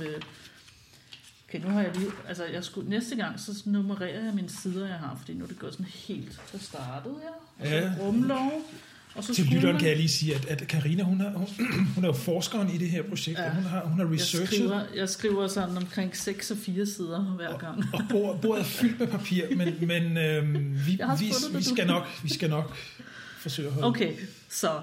Der er aktive satellitter 1738. Altså aktive? Aktive. Det er 2017 august. Det er alligevel mange. Ja, men det er kun, hvor mange, der er aktive. Ja. Der er lige nu, og det er fordi, de skal registreres også, ikke? Ja. 4.635 satellitter. I alt? Ja. 37,5% af dem er aktive. Ja. Så der er, altså, når du kigger på satellitter, så ved du 2 ud af 3, de virker ikke, de er bare deroppe. Ja. Udtjente og driver rundt på Morfo. Ja. Nemlig på Morfo, fordi de er i det her low Earth orbit, ikke? Altså hvor de netop hurtigere rundt, og de har et omløb, som er 1,5 time, ikke? Så kommer de igen. Der er også noget, der hedder geostationært omløb, og det er overhovedet ikke så energikrævende. Det er hvor altså nu har jeg sagt, at man skal bevæge sig hurtigt rundt, ellers så falder man ned i jorden, ikke? Når du går lidt længere væk, så må du godt bevæge dig lidt langsommere rundt. Mm-hmm. Altså, det behøver ikke være nær så hurtigt. Og det her geostationære omløb, det er altså det er 36.000 kilometer oppe. Okay. Så det er ret meget, men man behøver kun at bevæge sig med 3 kilometer i sekundet. Okay. Ikke? Hvor vi havde 7. På rumstationen for at den kunne holde sig. Så nu er det kun 3. Og så når du er der, så kigger du altid på det samme sted på jorden. Og det er sådan fint, altså med jordens rotation, så det ligger der ved ækvator, du er så langt ude, og så kigger du altid på det samme sted på jorden, ikke? Så du følger med jordens rotation rundt. Okay. Så et omløb er cirka en dag, ikke? Altså. Okay. Og der ligger faktisk, hvis man kigger på jorden udefra, og du kigger på alle satellitterne, så ligger der faktisk en rigtig fin pæn bælte hele vejen rundt med satellitter. Ja, det har jeg faktisk set i sådan nogle timelapse-videoer, hvor man sådan ser, hvor er satellitterne? Gennem de sidste 50 år, hvor meget det har taget til. Ja. Og jeg tænker bare, nu ved jeg godt, at på sådan en lille film, så er afstandene jo... Ja, man gør måske også prikkerne lidt større i forhold til jorden, så man kan se den. Ja. Men jeg tænker bare, at der er en vis trafik efterhånden derude. Ja. Men så ved du også nu, at de er alle sammen registreret. Så hvis din den på en eller anden måde gør noget, og det kan jo godt være, at den bliver ramt af en anden sten udefra, at den bliver ramt af et eller andet, og så nu begynder den at rotere, og så mister den lidt højt, eller hvad ved jeg, eller bliver skubbet lidt hurtigere, og så støder den ind i en anden en. Så har din satellit gjort skade på en anden. Ja. Altså så skal din kasko igen i gang, ikke? Og så er det jo så, hvilket land sendte den op. Hvilket territorium de skal sørge for, at du betaler. Men det giver stadigvæk meget god mening, fordi når man, hvis man gør sig overvejelser om at gå ind i sådan noget her, så må man også være klar over, at okay, du skal betale for de her følgevirkninger, hvis det er, der kommer nogen. Ja. Men også hvis der er en militær, eller ikke militær, hvis der er en konflikt om et stykke plads i rummet, ikke? Og nu sætter vi begge to op, og vi vil gerne have den samme plads i omløbet, ikke? Ja. Så snart der sker en lille bit smule skade, så kan det eskalere, og der falder noget af, og nu er vi tilbage til den der film Gravity, ikke? Og som så ødelægger en anden satellit, som ødelægger 15 andre satellitter. Det kan gå galt meget, meget, meget hurtigt. Ja. Så derfor så er det i alles interesse. At der er ordnet forhold. At der er ordnet forhold, fordi at du ødelægger bare dine egne ting. Ja, præcis. Jeg tænker, der er en anden ting, når vi nu tænker på, hvor meget der er i kredsløb, og hvor meget der svæver rundt derude. Jeg har set billeder af ISS, hvor man har sådan nogle solfangere, sådan nogle store vinger med meget store flader. Ja, det bliver man nødt til. Det er mere effektivt. Hvordan undgår man, at de bliver beskadiget af en eller anden sten, der kommer flyvende? Det gør de jo også. Og så reparerer man bare. Så reparerer man på det. Ja, jeg læste en artikel, hvor der stod, ja, vi vil helst ikke have et forskningslaboratorium, vi vil hellere have et værksted ude i rummet. Ja. Kan man godt følge lidt, ikke? Ja. Altså ISS, de skulle egentlig holde til 2013, så nu er den 5 år over. Og Rusland, de har sagt, at de deltager altså kun til 2020. Og så afkobler de deres moduler. Og ud af deres moduler vil de så bygge deres egen rumstation. Og de har faktisk inviteret andre folk til, altså andre lande til at så være med, ikke? Mm-hmm. Og der er specielt altså Iran og Brasilien og sådan nogle. Der er altså rumnationer, som har ambitioner, men som så kan få lov til at være med. Og Kina vil også gøre det samme med deres næste, at kom og være med hos os. Altså de er åbne over for nationale samarbejder. Okay.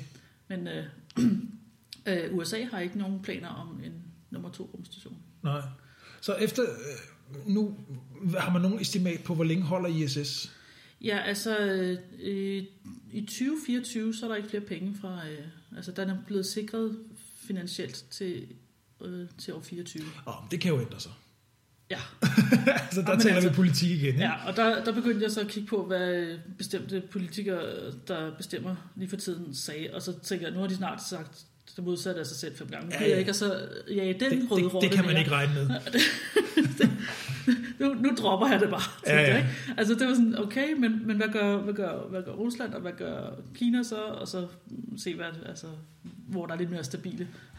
Det kan man sige. I den her sammenhæng er det jo faktisk lidt sådan, ikke? Fordi det er jo ikke særlig demokratiske, hvor man siger, det her, det beslutter vi, at sådan bliver det bare de næste 20 år. Ja. Så bliver det sådan de næste 20 år. Men altså, vi har jo også, altså i Danmark for eksempel, vores rumlov der, alle stemte for, ingen stemte imod, og ingen undlod at stemme. Ja. Og der tænker det, altså ja, demokrati, men man kan jo godt have en vis stabilitet for de langsigtede mål. Ja. Altså det er jo ikke sådan så, at demokrati taler imod det. Nej. Men man kan godt få lidt fornemmelsen, når der er, at man ser, hvordan det bare fuldstændig går.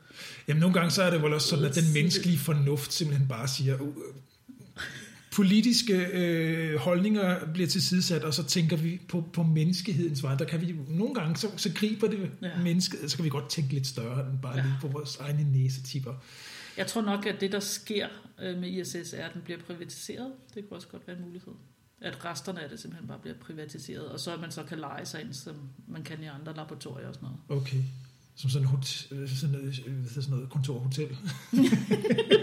Der bare svæver 350 kilometer over jorden. Ja, men ligesom til nogle kontorlandskaber, der kan man jo også lege et bord og sådan noget. Ikke? Og sådan er det også med laboratorier.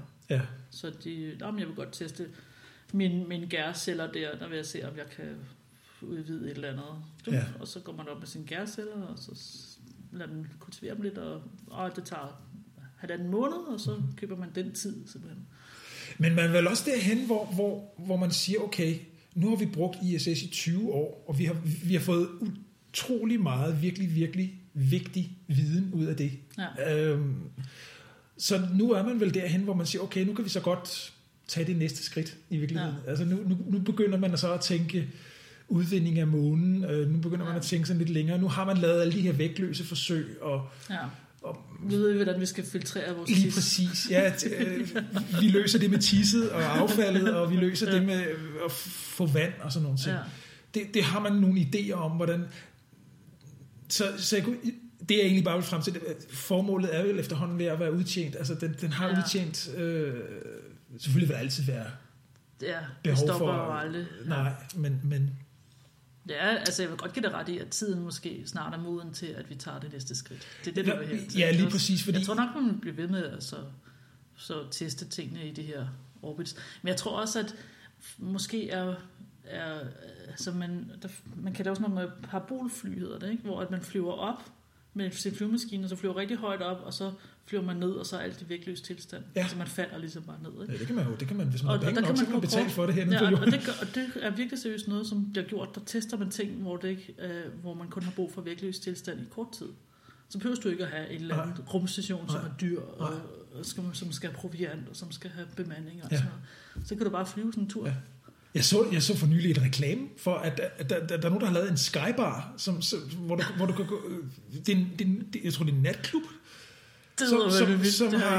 som er lavet på et fly, hvor at jamen det flyver jo op, og så daler det hurtigt, og så bliver der spillet musik og drukket drinks og sådan. Jeg ved ikke, om det var sådan halvt lavet for sjov, eller har du læst Rokokoposten eller sådan noget? Nej, hvis jeg nu bare kunne huske, hvor jeg havde set det, men okay, lad os snakke om det som bare en idé. Jo, det kunne jeg godt se, for der er alligevel, altså der er en vis procentdel af befolkningen, som har alt for mange penge. Jamen, det er jo det. Og det var også sådan et eller andet total rimands jetset-koncept. Hvis du ser målet i livet som værende, at jeg skal opleve så meget som muligt, mens jeg er her, så præcis. Så vil man gerne smide penge efter sådan noget. Men jeg har i hvert fald også set seriøse bud på det der med at komme op i en flyvemaskine og så blive vægtløs. Altså det har jeg set. Problemet er jo lidt, kommer jeg sådan til at tænke på det, hvis de virkelig har lavet sådan en bar, hvor man render rundt og der er musik og sådan noget.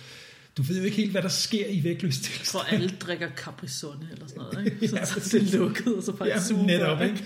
Du får det hele med sugerør, og jamen, altså, du kan også støde ind i hinanden, og så, hvad er det for noget rod?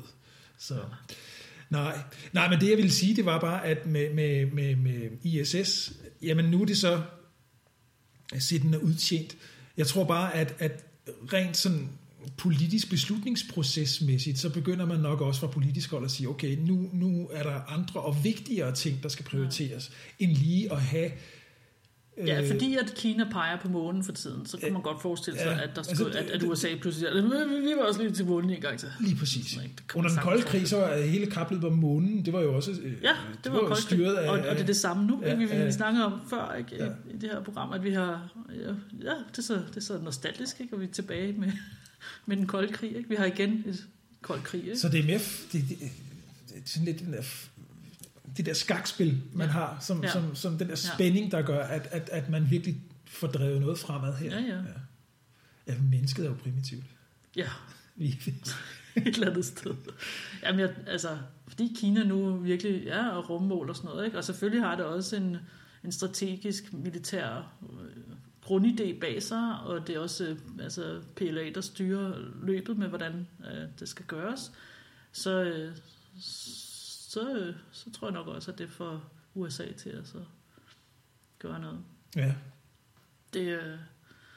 Og Rusland kører deres eget løb, ikke? De er også sådan ovenpå finansielt for tiden, ikke? Så det giver også mening, at de vil have deres egen rumstation. Jeg siger også, hvorfor ikke? Altså, og når de stadigvæk gerne vil samarbejde med andre lande, om det, hvorfor ikke? Altså lige nu samarbejder de jo med USA, ikke? Og de bliver styret fra Rusland af, men der er amerikanere i Rusland, som det er en forenet indsats.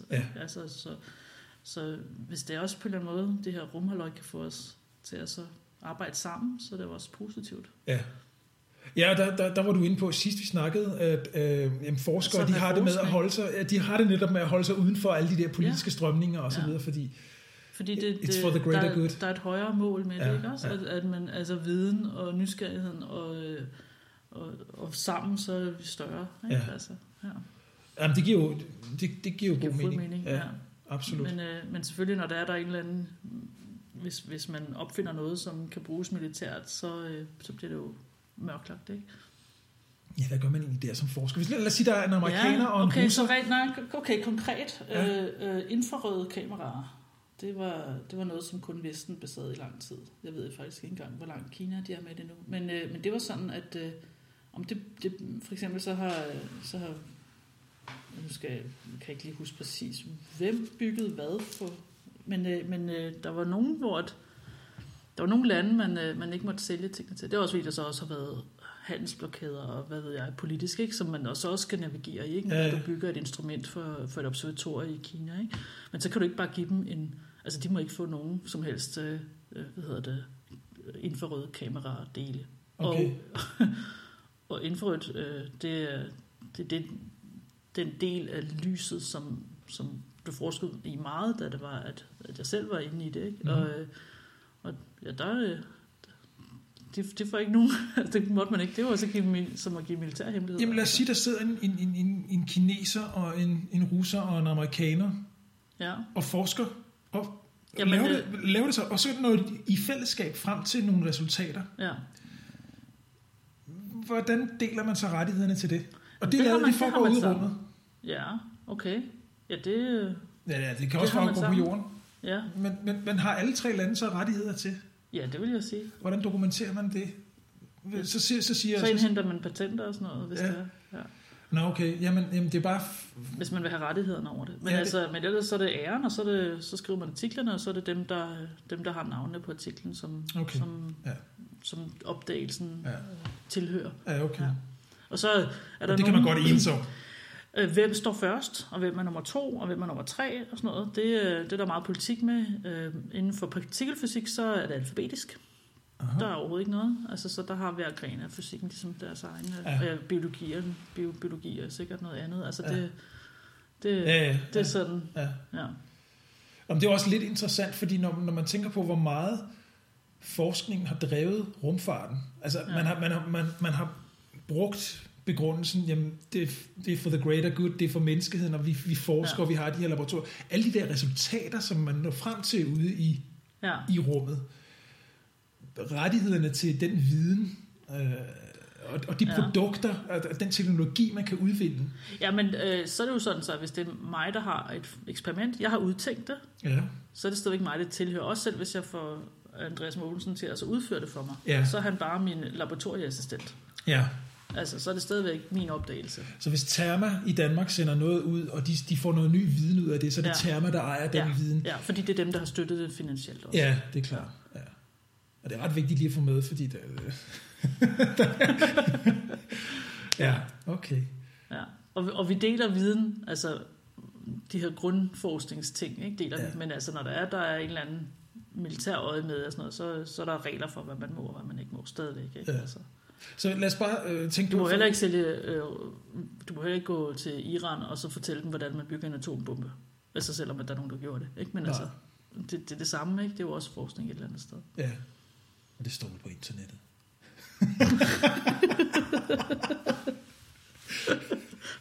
hvad man ikke... Så Google er skyld. Ja, i virkeligheden så er det Google skyld. Det hele, ja.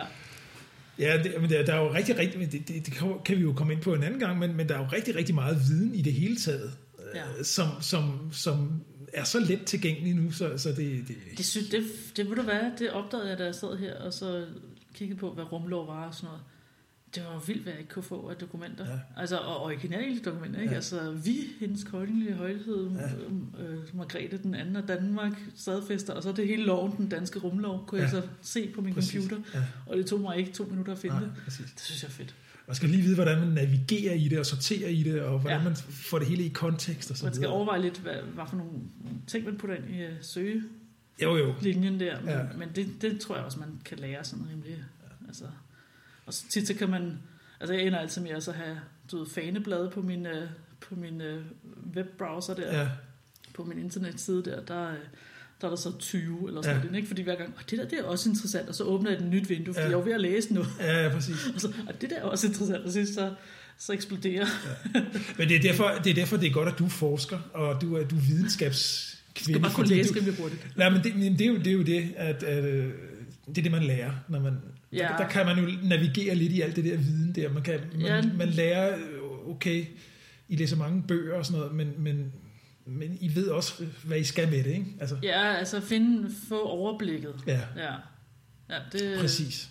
Altså, der skal man lige have en god idé og sådan noget. Altså, men det er jo til at finde ud af, altså internettet er virkelig super. Ja. Vi er jo, nu har jeg glemt, hvad det hedder, men jeg tilhører en generation, som er sådan en lille bitte mini-generation, og i den generation, der er man vokset op uden internettet som barn, men har internettet som voksen. Ja. Og det er en skæg tid. Der skete noget der i starten af 90'erne, rigtigt for alvor.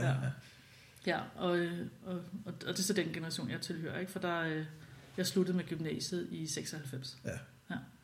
Jeg kan huske... Så lige hvor jeg begyndte så gå og studere og sådan noget, så begyndte jeg at kunne få altså alle de der positive ting ved internettet, ikke? Men uden at jeg har haft alle de negative ting, der er vokset op. Ja. Jeg kan huske, min far, han var systemdatamatisk programmør og lavede sådan noget mainframe-programmer og sådan noget for store virksomheder. Og vi var nogle af de første i Danmark til at have internet derhjemme. Og det var det var sådan et modem, der skreg og hylede på og kørte med 2400 bit et eller andet 64.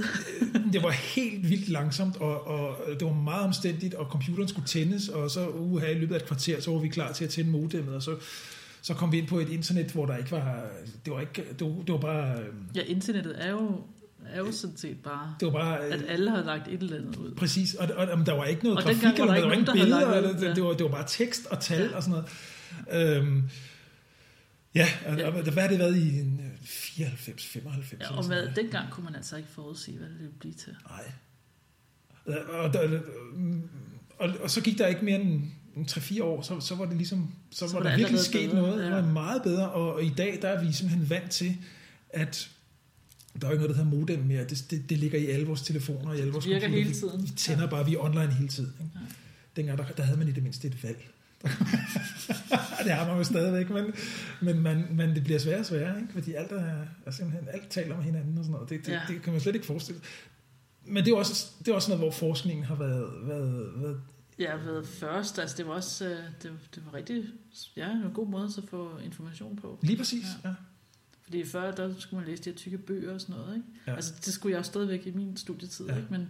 Men pludselig så kunne man sådan se det visuelt også, ikke? Altså flotte billeder fra NASA og sådan noget, ikke? Jeg kunne man se med det samme, i stedet for at vente på, at der kom et eller andet blad med det i, ikke? Altså...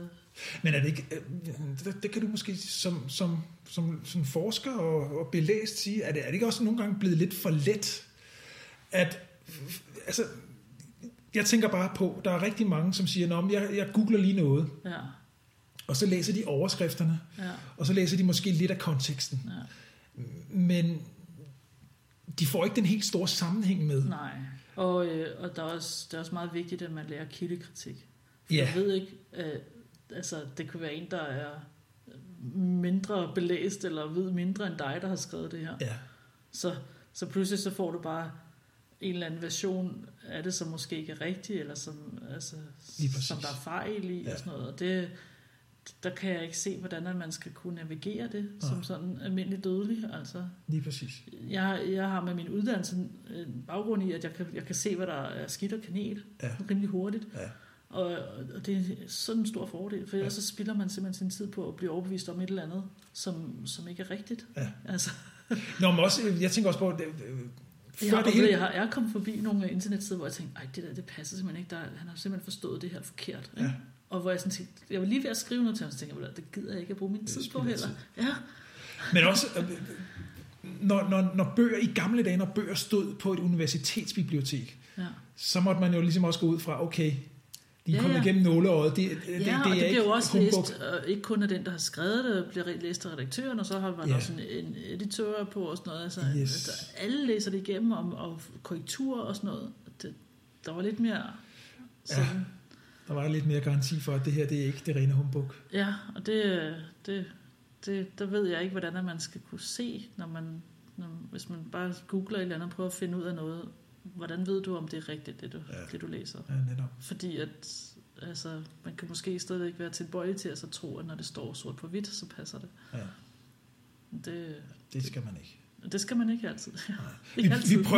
Vi prøver at undgå fake news her i det her program. Jeg læser så godt jeg kan om alting, og hvis jeg stadigvæk får sagt noget vrøvl, så håber jeg, nogen der siger noget. Så må I gerne reagere. Ja. Absolut. I det hele taget. Reager endelig på alt det, vi siger. Og jeg er god til at stille de dumme spørgsmål. Dem er der helt sikkert, dem kommer jeg aldrig til at løbe tør for, tror jeg. Så bær over med mig og lyt på det, Karina siger. Havde vi mere, vi skulle sige? Nej, jeg er rigtig glad for, at vi fik snakket noget om omløbene, sådan, så vi forstår, hvorfor at satellitterne er, hvor de er her og sådan noget. Ikke? Altså, der har vi en bedre forståelse af hele jord- og månesystemet faktisk. Ikke? Ja. At der ligesom er nogle baner, som giver mening, ikke? Og hvor de koster lidt energi og sådan noget. Ja, jeg synes, det var godt. Og det der, Det bliver så spændende, det der. Du vil meget gerne snakke om Mars, ved jeg godt. Det er godt, hvad vi skal. Ja, det kommer vi... Ja, jeg har set den tv-serie, der hedder Mars, som er en sådan delvist... Den første sæson, der er 2 sæsoner... Nej, der er 2 dele af serien, og de første afsnit går meget på sådan delvis fiktion, delvis... Ja, hvor de interviewer Elon Musk blandt andet, og sådan, der er sådan noget rigtigt i det også. Det er ikke fiktion det hele. Og så anden del af den serie, der er blevet offentliggjort, der er det sådan meget ude i fremtiden. Der er det 50-100 år ude i fremtiden. Og der er det selvfølgelig fiktion, men den fascinerer mig meget, fordi jeg tænker, at netop Elon Musk har jo sagt, at det der med, at vi kan ikke bare være afhængige af at bo på jorden. Vi er nødt til at sprede os. Første gang vi sendte en rumsonde til Venus, den er jo lidt tættere på, ikke? Så vidste man ikke, hvad der var. Man vidste bare, at der er skyer. Man kan ligesom se skyer og gå ved, om der bor rumvæsener, altså Venus bor nedenunder skyerne og sådan noget. Så sendte man en sonde derhen, i 50'erne eller sådan noget. Og så... kan det passe? Ja, det kan godt passe. Det var efter 2. verdenskrig, men sådan før, måske i 70'erne, det ved jeg ikke. Og så mistede man kontakt med det, lige snart den kom igennem skyerne. Ja. Og så tænkte man, vi gjorde nogen sure, ikke? Nu er den blevet taget. Hvad der skete, ikke? Ja. Hvad der skete. Så det er simpelthen fordi, at Venus, det er en planet, hvor den globale opvarmning er løbet løbsk, ikke? Du har meget, meget varmt, og skyerne, det er sådan cirka svovlsyre. Ja. Altså... Så den blev bare ætset fuldstændig inden lavet noget som helst. Ja. Og så har man... Det er vildt, ikke? Men de panikkede lidt, ikke? Fordi...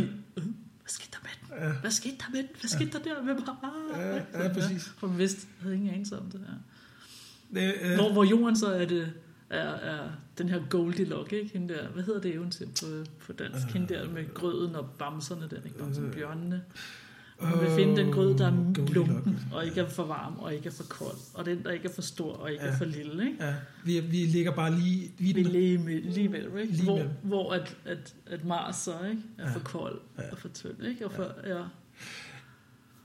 Og det er også sådan lige et vink ud til dem, som mener, at vi er de eneste civiliserede væsener i hele universet. Jeg tror nu vi ligger jo, som du siger, lige i smørhullet. Vi har lige den rigtige afstand til de rigtige, og vi har den rigtige atmosfære og så videre. Det er usandsynligt. Jeg tror, vi er de eneste. Jeg tror på et eller andet sted ude i det helt store uendelige univers, så er der jo, det må der være. Men det tror jeg også. Men hvis du spørger mig, om jeg tror, der er rumvæsener på jorden, sådan som ikke er mennesker. Nej, det tror jeg ikke på. Nej, og man har også opdaget, så lige nu så har alle et kamera. Alle, ikke? I sin telefon. Ja. Og det er jo ikke fordi, der er kommet flere UFO-sightings. Nej. Altså, nu snakker vi om rumskrald, ikke? Jeg har en liste over rumskrald. Der er rigtig meget skrald, som bare er skrald, ikke? Som man ikke rigtig kan identificere som noget som helst. Skruer og møtrikker og nu kommer nemlig. Jeg har nemlig en sjov liste, fordi jeg tænker, hvad er det for noget, ikke? Der er en, der har mistet sin handske. Ja. Sådan en rumhandske, ikke? Der er et kamera. Okay. Så er der et... Altså en Kodak? Ja, der er en, der har... Altså en af astronauten, som har kamera med ud, så det simpelthen råd væk, ikke? Og så er der også et tæppe, altså et thermal blanket, altså de her... Okay. Og den er faktisk blevet set, hvor at folk de troede, at det var aliens eller et eller andet, ikke? Fordi at de har set et eller andet, ikke? Okay. Det er simpelthen bare skrald, ikke? Vores eget skrald. Så er der også skraldposer. Mir i sin tid, ikke? Den russiske rumstation. De smed bare ud. Altså alt skrald kom i poser og blev sendt ud, ikke? Så er der en, jeg ved ikke, hvad den hedder på, en svensknøjte, tror jeg, den hedder. Ja. Og en tandbørste, og en tang, og en værktøjskasse. Hvordan i alverden er tandbørsten kommet? Jeg ved det ikke. Og det her det er altså noget, jeg har læst på Wiki, og det er også den, jeg sådan... Hvis jeg skulle sætte en rød streg under en af de ting, som værende den, som måske ikke er rigtigt, så vil jeg sætte den under tandbørsten. Ja. Altså, jeg giver sgu da ikke meget. Nej, vel? Altså, jeg ved, man med tandbørster, at de er jo små. Det er jo ligesom en lille bitte børste, der kan måske gøre noget rent, ikke? Men jeg kan ikke forestille sig, at man tager en tandbørste og gør det med, så har man jo noget mere. På den anden side, nogle gange så er det sådan de lavpraktiske. Var der ikke noget med, at dengang de lavede kuglepennen, så fandt den virkede ikke vægtløst til, så fandt man ud af at bruge et ganske almindelig blyant, for det havde russerne brugt. Ja. Men problemet var med det, var, at det giver sådan noget finstøv af det der metal, som blyant grafit, eller hvad det hedder, ja. Ja, det er så det næste. Fordele og ulemper, ja. Nå, en tandbørste. Ja. Nej, men fordi altså det er blevet set så noget, som vi selv har sat i omløb, som værende måske en aliens, der er et eller andet der ser et eller andet, ikke? Og så er det i virkeligheden bare en tandbørste fra Rusland, der og så er det et tæppe, som hver 92. minut er igen på himlen. Ja. Men de ting, de kommer jo ikke ned, de der små let, de ville brænde op. De ville brænde, jeg skulle lige så sige, fordi sådan noget, det vil jo ikke falde ned. Nej. Der har vi vores atmosfære, der beskytter os. Ja, altså hvis det falder ned, så brænder det op, inden det rammer. Det er også derfor, der ikke kommer småsten ned hele tiden, ikke? Ja. Okay. Jamen, det er ret nok at vide, vi har ligesom sådan en barriere, der... Ja, vi har en barriere, der beskytter os. Ja. Og der ved jeg ikke med mig, men man bliver nødt til at gøre det, for at så have et eller andet. Der er ikke noget magnetfelt, ikke? Der er ikke nogen atmosfære til at brænde de her ting op. Jamen, jeg læste, at det var faktisk også en del af den der tv-serie Mars, at netop man bygger kupler og graver ned i store grotter og sådan noget, og så er det der, man lever. Man lever, ja. Og laver kunstige dagslys, og hvad ved jeg, for ligesom noget. Ja. Spændende. Der bliver lagt i kakkeløgnen til flere afsnit. Nu tør jeg slet ikke at sige, hvad vi taler om næste gang, for jeg ved ikke, hvad der når at foregå af mærkelige ting, som jeg tror bare, vi skal lade det være en overraskelse. Jeg tror, det kan også være, at der er en af jer, som skriver med et spørgsmål, hvor vi tænker, det tager vi simpelthen op. Det vil vi gerne snakke. Det kan også være, at den der kinesiske rumstation, den er nået at falde ned. Det bliver spændende. Det bliver rigtig spændende. Hvor lander den henne og sådan noget? Ja, præcis. Og efterspillet og sådan noget. Ja. Hvis vi havde penge nok, så tog vi hen og sendte fra det sted, hvor den der station... Det er så sådan nogle tornadojæger, så skal vi så rende rundt langs ekvator, plus minus 43 grader op og ned. Ja. Det er et stort område, vi skal dække så. Det er faktisk umuligt at dække. Fuldstændig. Ja. Er det i virkeligheden lidt tankevækkende, at man ikke... Du kan jo, det er jo faktisk umuligt at forudsige, fordi det kommer med så stor en hastighed. Ja. Du kan ikke forudsige præcist, hvor det lander henne, det der skrald. Nej, lige nu kan man i hvert fald ikke. Måske når vi kommer tættere på med tiden, ikke? Altså, så kan man godt forudsige lidt mere, ikke? Altså, jamen, det bliver vel ikke mere end et par dage i forvejen. Nej, ja. Men nu, Kina har jo før taget en satellit ud, som ikke kunne bruges mere, ikke? Ja. Jeg tror nok, hvis den står til at så skulle lande midt i noget, som de har, så vil de jo bare sætte endnu en op til at så skyde den i smadre, inden den landede. Ja. Altså, det vil jeg da foreslå, de skulle gøre. Og så har vi jo også missilskjoldet, ikke? I USA, de kan vel også beskytte sig. Ja, det får vi se. Ja. Jeg tror, det var det for den her. Det var det. Tusind tak, fordi I lyttede med, og vi prøver at få lavet en podcast igen. Ja, og som altid, del på alle mulige platforme, og like vores ting, og skriv ind, hvis der er nogle spørgsmål, eller hvad I har sådan på hjertet med det, og sådan noget. Endelig. Alt vil vi gerne høre. Og så, og nu er det jo åbent, som jeg sagde før, så hvis der er et eller andet, så vil vi gerne kigge ind. Det er nemlig det. Læs lidt om det, finde ud af, hvad der er op og ned. Og frem for alt del den her podcast, fordi vi synes selv, den er værd at lytte til. Ja, det er de store spørgsmål, og jeg skal med på rejsen, ikke også? Netop. Ja. Tak for nu, og på genhør. Hej. Hej.